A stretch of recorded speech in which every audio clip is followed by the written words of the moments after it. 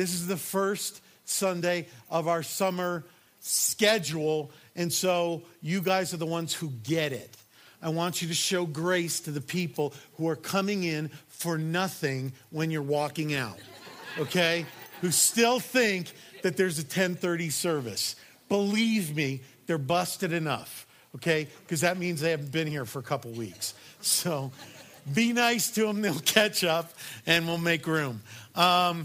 Okay, Revelation chapters 8 and 9. Chapters 8 and 9, there's no way, Tom. You go an hour on a single verse. Well, we're not going to read the whole thing. We're going to summarize it. We are in a study of the book of Revelation called Live Ready. Live Ready. And so many people who ask questions about this book, who ask questions about end time prophecy, are all about getting ready for the end of the world. And because of that, we miss the truths that Jesus is trying to show us. We're getting ready for the end of the world. He's about getting us ready for a new world, a new heaven, a new earth, a new relationship with him, a new reality. And that's how it ends. I read the end, and it's all very good. So this week, I mean, since Monday, this has been really weighing heavy on me. I want you to hang with us. It's going to seem like a downer, but it's not. So hang with us. We're going to take a look at chapters 8 and 9. And what happens in the beginning of 8, let's look at 8:1, first verse. When the Lamb, that's Jesus, opened the seventh seal, there was silence in heaven for about half an hour.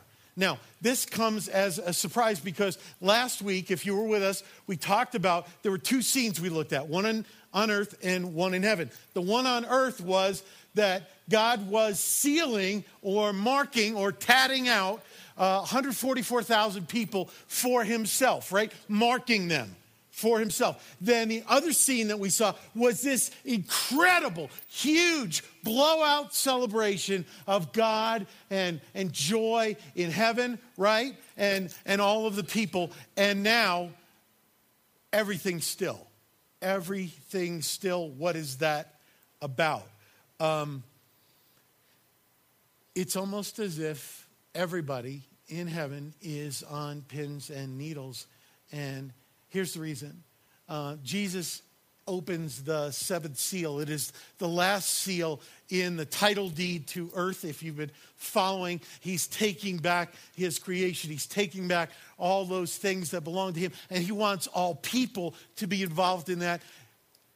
Get ready for his new creation. Now, in the seven seal judgments, very quickly, you're going to see the seventh seal. There are seven trumpet judgments. And in the seventh trumpet, there are seven bowl judgments. So this is big. God is preparing to pour out his judgment, his wrath on the earth and the people of the earth.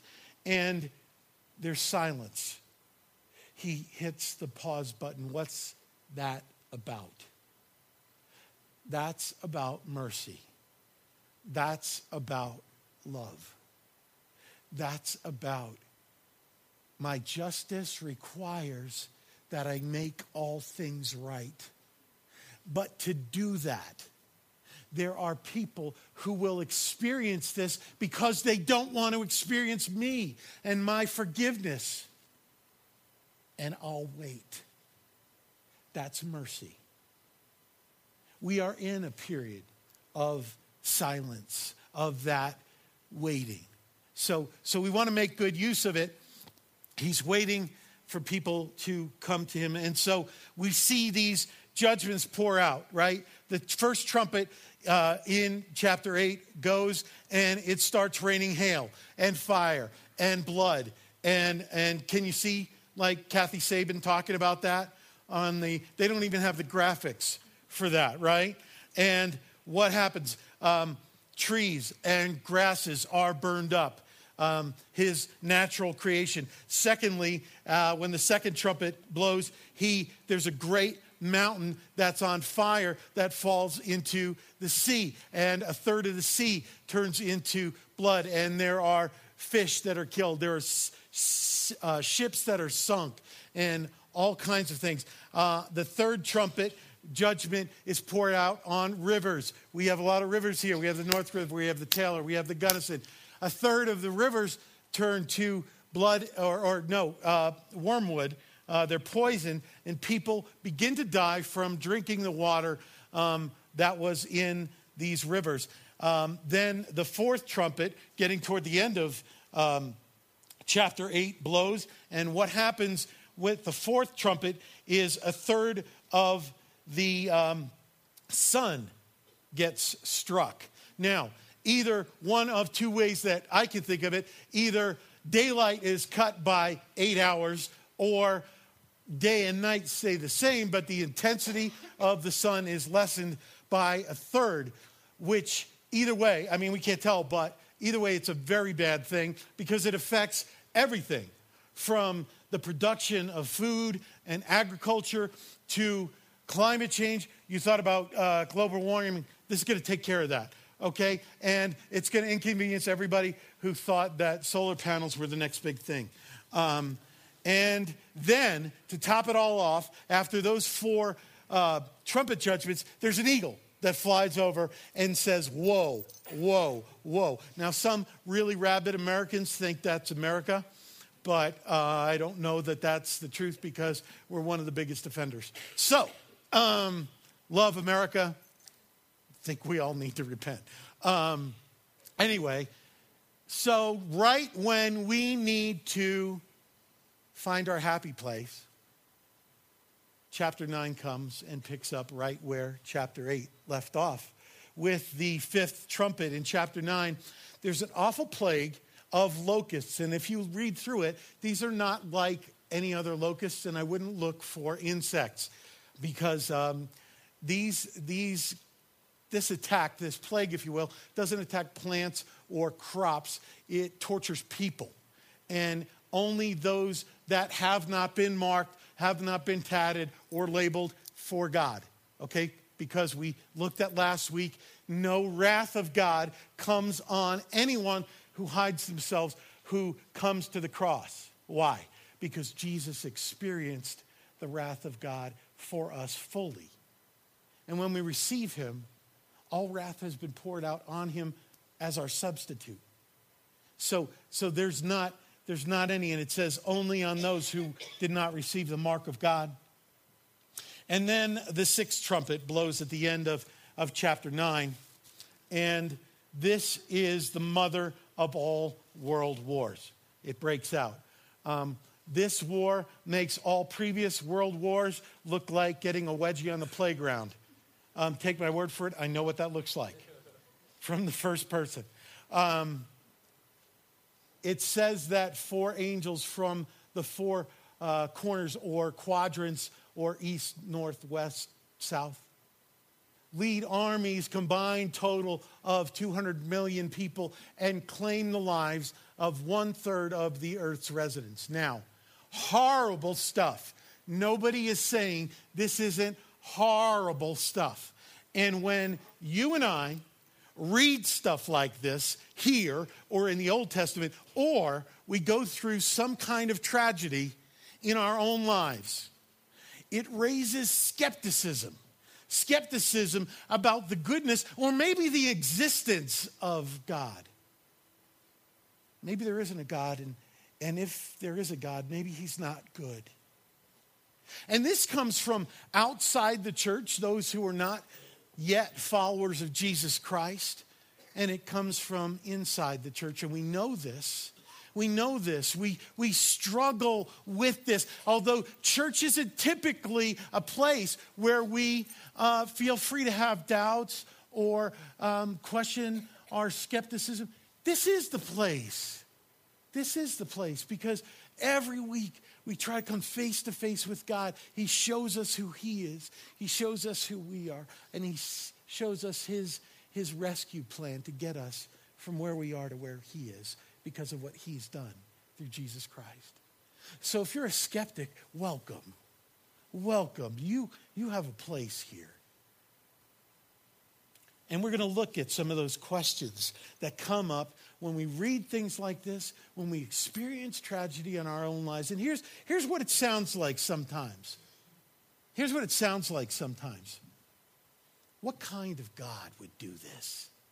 What kind of God would do this? I can't believe in a God who, fill in the blank. I can't believe in a God who destroys things. I can't believe in a God who judges so harshly. I can't believe in a God who, whatever it is that you can't believe in a God who. And if we're honest, most of us have gotten to that point, if we're not there now. My God is all loving. Okay? We're not so bad. People aren't so bad. People are basically good. People are basically good. It's the outliers who he's talking about. I wish that were true. I wish that were true. When we say people are basically good, you're talking about me, and I don't qualify for that. Okay? You're talking about you, and the Bible says you don't either. And I'm not coming down on you. I'm just saying that we're going to see in the scriptures that when we say good, it's compared to who? Each other? Or to the ultimate goodness of God and what he deserves. So where this all stems from, all these feelings, a lot of the things that we wrestle with when we're checking out the faith or trying to walk through the faith is this. We as human beings, even as Christ followers, suffer from a low view of God. His holiness, his goodness. None of us has as high a view of God as he deserves. We can't. You can't overemphasize how high and mighty and good and awesome God is. You can't. You can't overshoot him. And because we don't have a high enough view of God, we tend to have too high a view of ourselves. And because we have this low view of God, this high view of ourselves, we have a low view of the gospel, of Jesus coming and rescuing us. We don't understand how awesome and huge and desperate that we are for that, because we don't realize the distance. So that's what we're going to take a look at. And you say, well, Tom, thanks a lot, because now I have more questions than when I came in. Don't worry. I have a movie. You got a lot of time because we're starting at 9. I have a movie I want you to watch. Okay? I think it's going to explain everything. If you'd lower the lights, get comfortable. Let's watch the movie. Let's watch the movie. Okay. Did you like it? Did you like? I think that movie is awesome. What did you think of the screenwriter and the director? Did you like how in the beginning it seemed all dispersed, but by the end they tied it all together? Would you have done the same thing? It's pretty fascinating. What are your opinions? Some of you are saying, Tom, you're a lunatic. You just showed me a 2-second clip of a movie that runs an hour and 45 minutes. There's no way I can have an opinion on the screenwriter or the director. I'd have to see the whole thing. I agree. But that 2-second clip is the same as our life here on earth if we were to live 80 years compared to recorded human history. And yet, living in our 2-second clip, we don't have any problem criticizing the screenwriter of the grand cosmic narrative, or the director of all things, or saying, if this movie was about me and I was running it, here's how I'd do it. It's the same thing. It's the same thing. I can't believe in a God who would do this during my 2 seconds. if you see it all, you'd know he's good. He's good. Let's try to clear this up with the word of God. Colossians 1:16 says this. Here's some baseline things that we'll be working off of. For by him, by Jesus, all things were created in heaven and on earth, visible, invisible, whether thrones or dominions or rulers or authorities. Say this with me, this underlined part. All things were created through him and for him. Ooh. All things were created through him and for him. Jesus owns everything. Everything. It's all for him and for his glory. By his grace, he's used it to bless us for our joy in him. But the second one that complements this is in James 1:17. Take a look at that. James 1:17 says this, every good gift and every perfect gift is from above, coming down from the Father of lights, in whom there is no variation or shadow due to change. Every good gift, every perfect gift comes from God. What does this mean? That means that every smile, every laugh that you have with your friends, every comfort, every delicious bite of food, every love, every song, every beautiful day, every sight that you see, every ability to see, every good thing in your life that you have ever experienced and ever will experience comes from God. He owns it all, and it all comes from him. Every color. What's your favorite color? What's your favorite color? What do you love to dress in? Rachel, I know you love purple, don't you? You love purple. God invented purple. What's your favorite color? Nobody has a favorite color. Okay, great. What do you got? Red. God invented red. Red is God's. Red is God's. Everything that you enjoy comes from God. Comes from God. Is a gift. And the eyes that we see it with are a gift. And the light that we see it by is a gift. So, if everything is a gift from God, then how do we live? Do we live like that? And can we tell that by the way we worship? So what does worship have to do with this? Everything. Everything. Because you and I don't just worship on Sunday. You and I worship all the time. I love how Pastor Chris Hewart puts it. He wrote this, worship is the sum total of our attention, focus, and longings. There is so much more than what happens on Sunday mornings. Worship is so ingrained into our character and nature that we do it all the time, even without thinking. So the question becomes not if I am worshiping, but who or what am I worshiping? Here's the Burgraff paraphrase. We are always worshiping, giving someone or something props, right? Everything belongs to God, so God gets the props always. Always. In everything. But we don't. We don't do that. Not all of us, not all the time, not for everything, not one of us, right? We don't give God the props. So we're going to take a look at some practical ways that we can or should, and we don't. Let's look at food. Of course, I'm going to turn to food first, right? If you bring up that graphic. Oh, yeah. That's lovely. That beautiful cheeseburger with a side of fries belongs to God. You say, no, that belongs to Power Stop. Power Stop made it. Nobody has ever made anything without raw ingredients that belong to God. And God invented and gifted you and me with the ability to savor that, to enjoy that. Every taste, God decided that beef and cheese with lettuce, tomato, I imagine there's some mayo on there, and should go well together. And you think it's funny.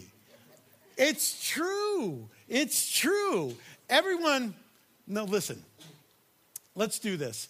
Everyone here has either said or heard, most of you both, if you're parents, a middle school or high school child go to the refrigerator, open the door, and stand there with the light shining on their stomach and look in and say what?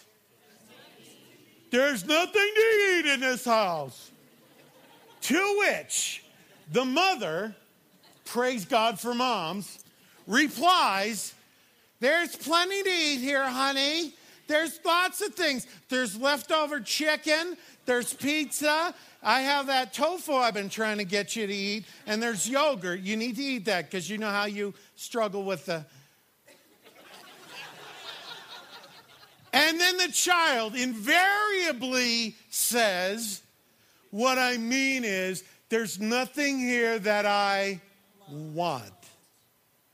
Nothing here that I want. Do you know that in most cultures in the world today, the thought of being only hungry for a particular kind of food that we right now desire is a completely foreign concept?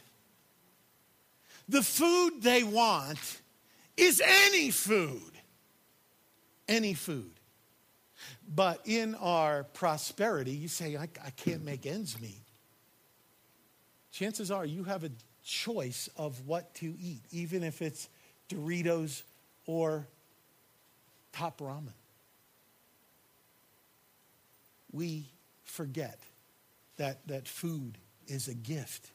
All food belongs to God. Every bite of food and the way that it tastes belongs to Him. It's a gift that we can distinguish between Ben and Jerry's and Brussels sprouts. It is. All food belongs to Him. I'm not so sure He's excited about beets because I'm not sure He made them for human consumption. But every bite of food belongs to God. And now we question, should we say grace before dinner? Why do we say grace before breakfast? I don't know anybody that does. But God, the same God who made dinner wonderful and provided that for us, invented the fact that milk should taste incredible when poured over Cinnamon Toast Crunch cereal. We should be saying grace all the time. Technically, we should be saying grace over every bite. Because God has provided, God owns all food. It all comes from Him. He deserves that. Okay, let's do this. Maybe you go to work every day and there's a fridge at your work and you bring your lunch. And you have a habit of bringing turkey breast with bacon on wheat nut bread with just the smallest, thinnest slice of avocado, and that's what you bring. Just saying. Just saying. And you put that in the fridge to eat during your lunch break. But every day, somebody comes and takes your food.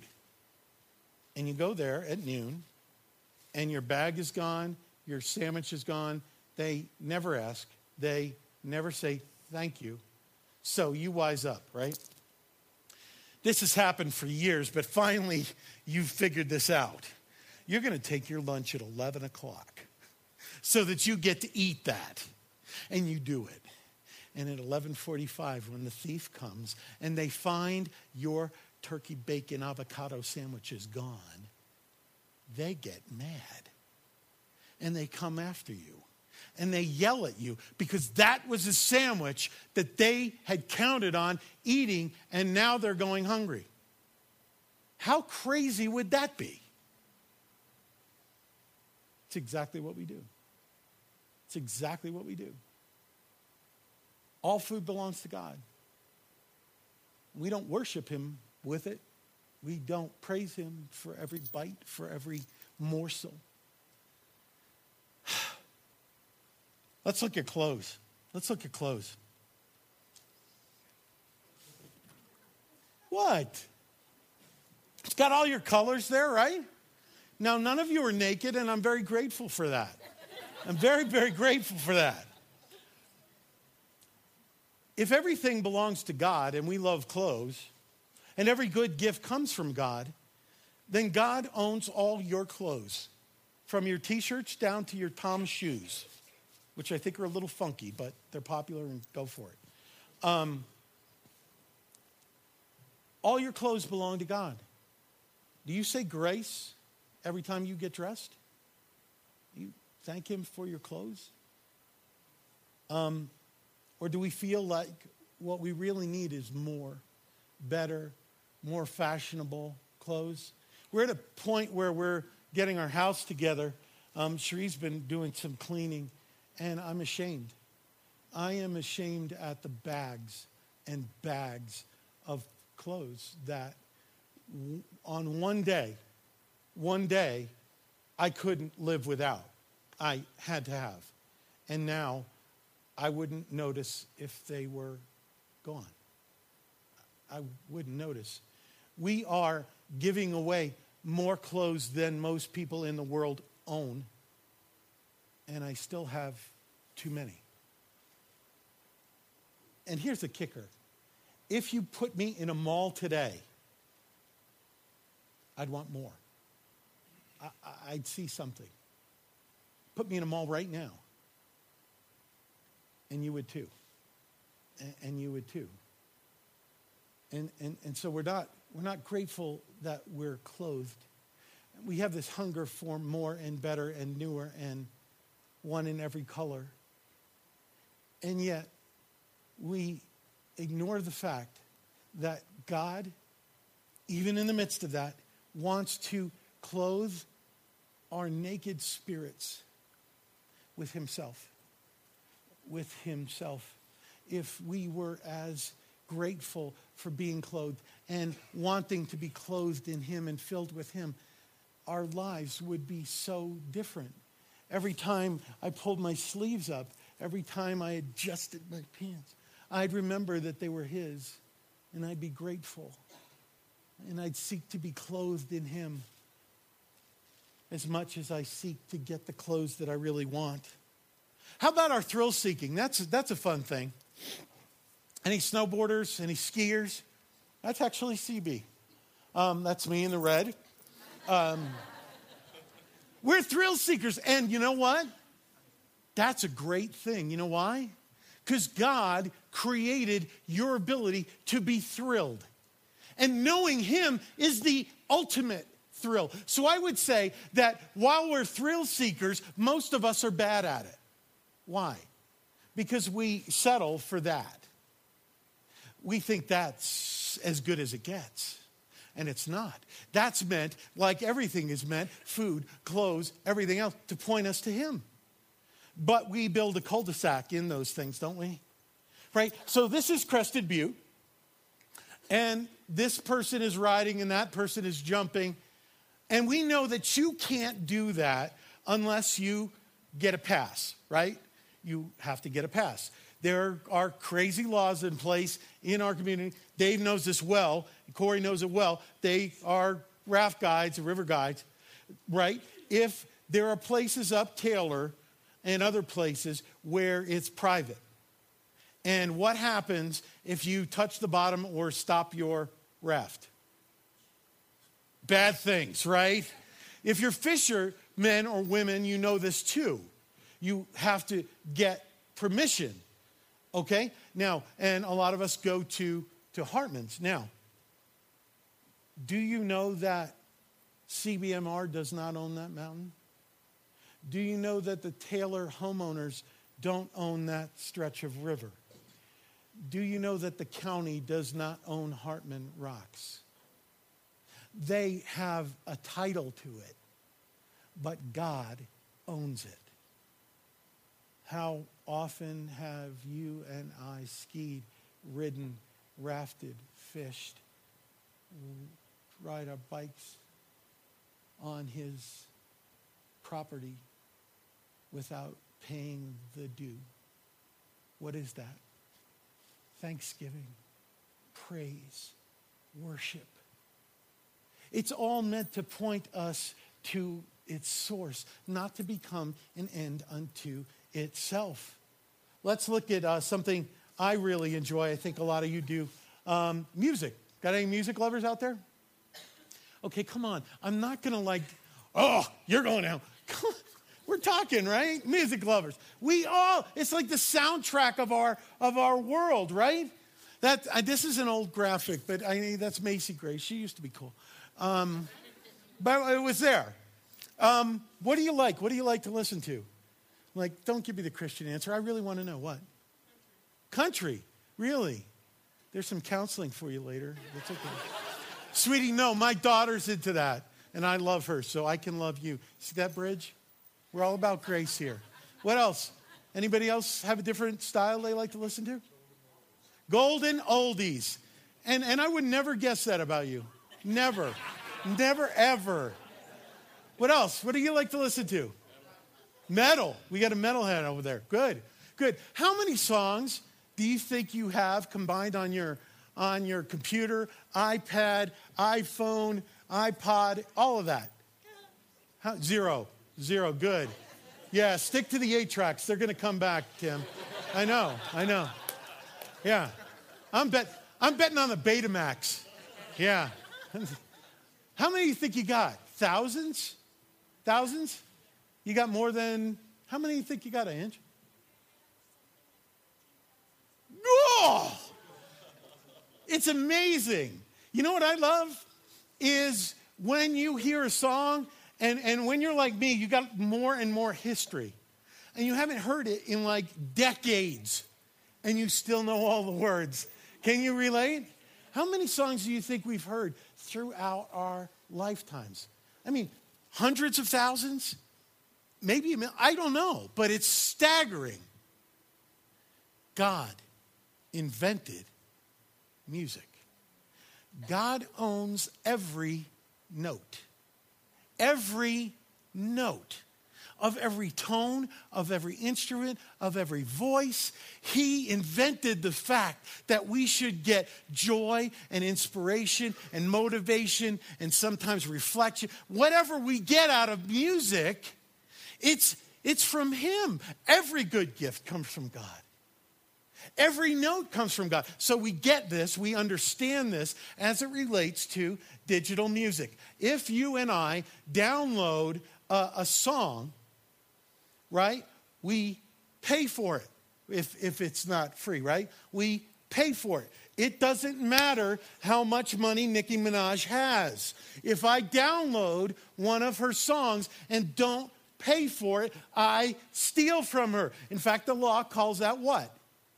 Piracy, right. And you could pay a heavy fine. You could go to jail and get a roommate and a boyfriend all in one. It's going to go very badly because you stole. Oh, like I'm not saying anything you haven't heard before. There's worse things in that book. Read it. Because you stole. If we have listened to hundreds of thousands of songs, how many times have we just heard music say, I love that. Thank you, God, because all music is yours. All music is yours. Every good gift belongs to you. You say, Tom, if every time I ate, if every time I got dressed, if every time I heard music, if every time all I did was thank God and worship God, I would do nothing other than that. Amen. And you and I would experience more joy and more peace and more life than we ever imagined was out there. Ever imagined was possible. And none of us does it. So when we get a high view of God, we recognize how far short we fall of giving Him His props, of giving Him His worship, of giving Him His attention, what He's due. Did any of your children today breathe their last? If not, praise God. Because some of you do know the pain of losing loved ones. But on the day that they do, You and I should not presume to curse God if we haven't, at every moment it didn't happen, praised him for that. Do you see the dichotomy? Anybody who doesn't live till 80, we see as being ripped off. When every day of a life, every moment is a gift. My mother and father, today I celebrate my mom, Patricia and Kevin. They're my two siblings who died less than a week old because of a blood disease that she passed along to them. She was so angry at God that she became a nun after my dad died, so she could be married to the lover of her soul. She has experienced more pain than I have. And yet, she sees those 3 days, 5 days, as a gift that only she got, only my father got. Not that she won't see him play baseball or walk her down the aisle. That's all I'm saying. That's all I'm saying. If we recognize how big God is and how good he is, and we praise him for everything, and we worship him and thank him for everything, then when he takes it away, we realize he is better than his gifts. When he lavishes us with blessing, we praise him because he's good. And when he takes it away, we praise him because he's better than his gifts. And yet we don't live that way. I don't live that way fully. You don't either. The only one who lived that way, who had that faithfulness, was Jesus Christ. And that is the very one who comes and says, I'll trade you.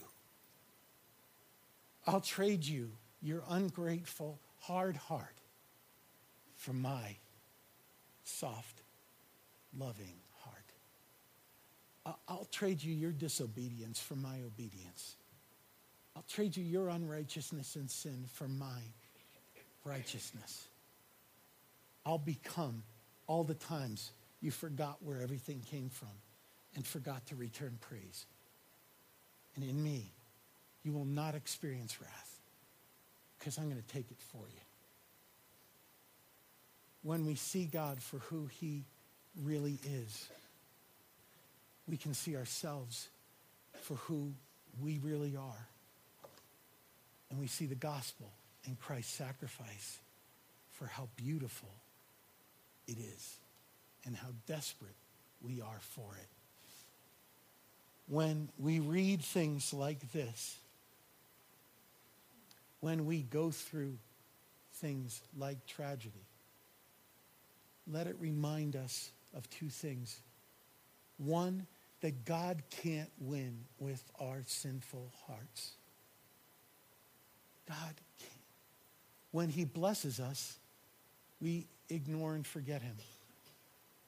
When he removes his blessing, we shake our fist. Let it remind us that God is more awesome than we ever imagined, that we are more broken than we ever feared, and in Jesus Christ, we are still more loved than we ever dreamed. Let's pray. Lord, your word says at the end of chapter 9 that even after all of this, the people who were left on the earth did not repent, did not change their minds, did not run home to you for love and mercy. We don't want that to be true of us. Lord, those who are in the church,